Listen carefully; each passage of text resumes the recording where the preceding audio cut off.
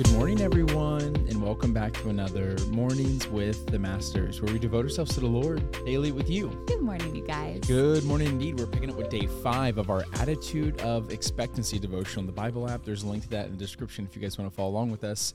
And as always, I'm going to read the scripture, then Tori's going to pick up with the Devo. Let's do it. The scripture is Isaiah chapter 40, verses 29 through 31. And they say this: He gives power to the weak and strength to the powerless.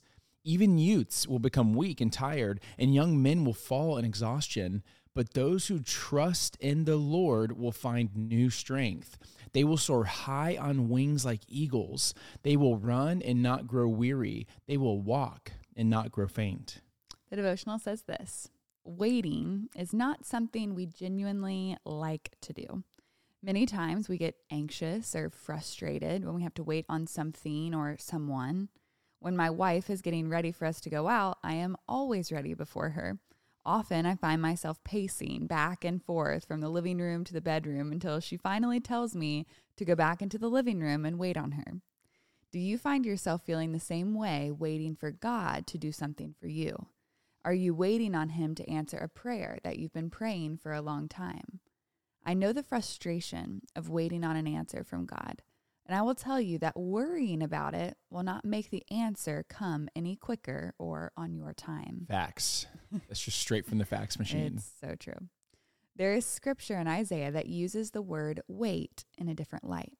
It's not the wait we are accustomed to, like pacing around or just sitting there frustrated.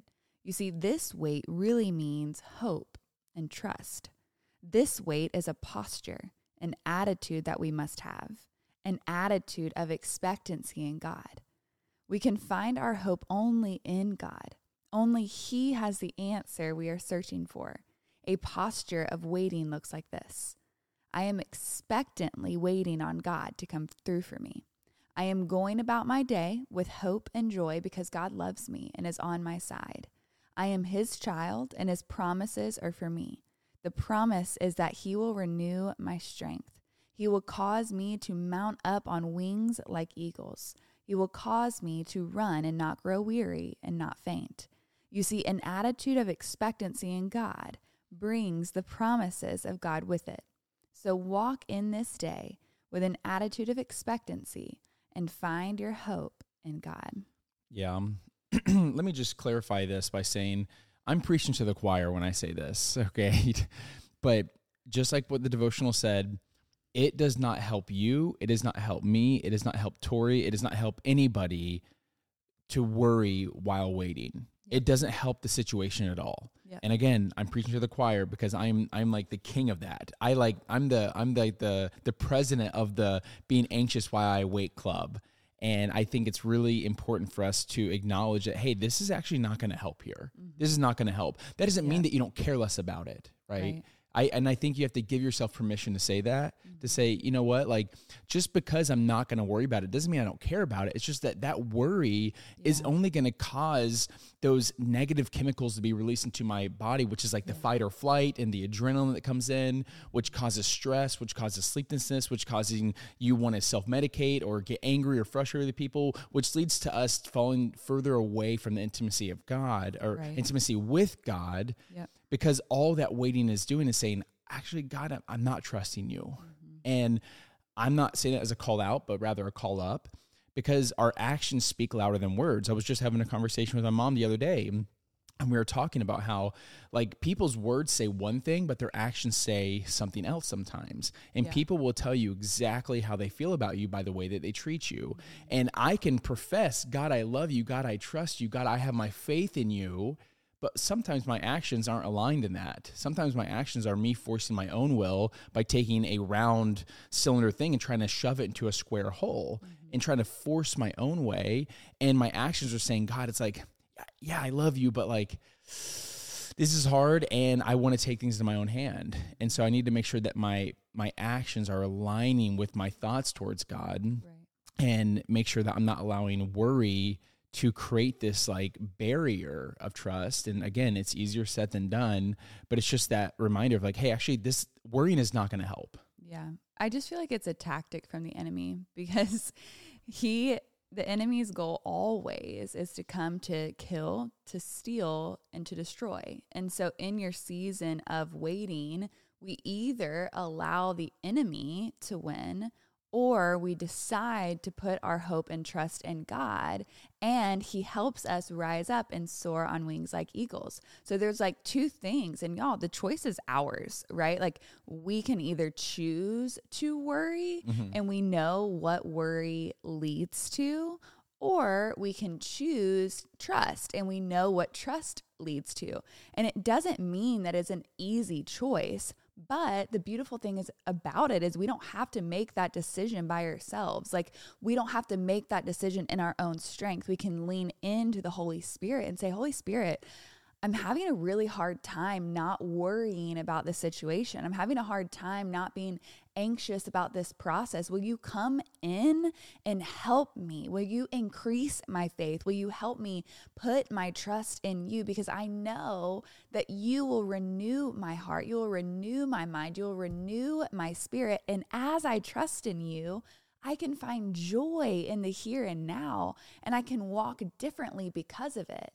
And just like this devotional was saying, the answer is going to come in God's timing, whether or not we wait and worry or we wait and trust. And so that's what I'm trying. It's like such an interesting thing. Like, to be honest, Chad and I are waiting on this specific thing right now. It's just like an answer we need to get before we can move forward on certain things. And we were supposed to get it one day. We didn't get it that day. Then the next day it didn't happen. And we're still waiting for it, right? And it's like 5 days later. And it's like, man, when is this answer going to come? Well, us worrying about it isn't going to change when the answer is actually going to come. But what it will do is steal the joy of the now if we allow that to happen. And it's truly up to us. Like, we get to decide.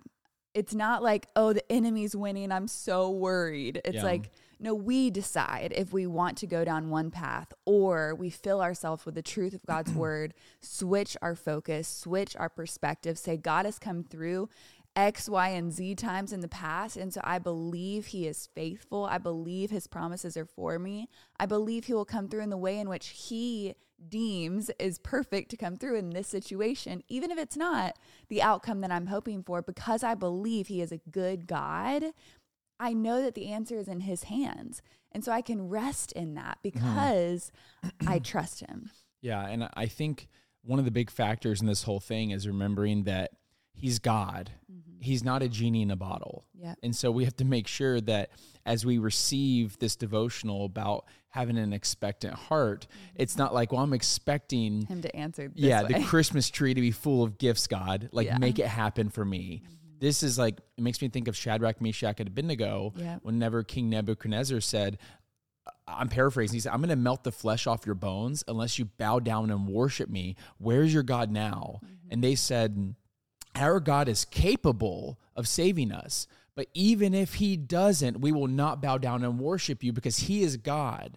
And so let's make sure that we're getting to a posture, reminding ourselves that he is God, not genie in a bottle, because that will help us endure in those seasons, in those times when we are waiting, whenever we assume the posture that he is God and we are not. Yes, so good. Want to praise him out? I do.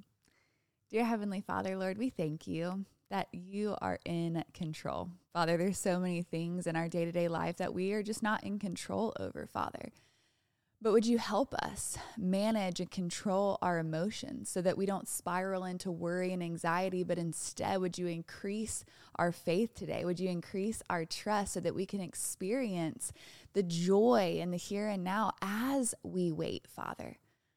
Would you help us today? We need you in this process. We want to have a heart posture that glorifies you in every season and every storm, no matter what is going on, that we can say, no matter the outcome, my God is good and I trust him.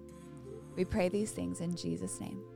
Amen, God. Amen, God. Amen, y'all. When now's that perfect time to break out the worship music, break out the journal, and continue pressing to the Lord. Yes, and y'all don't forget that you are God's masterpiece. And don't forget that we love you. We love you guys, and we'll be talking to you tomorrow. Adios.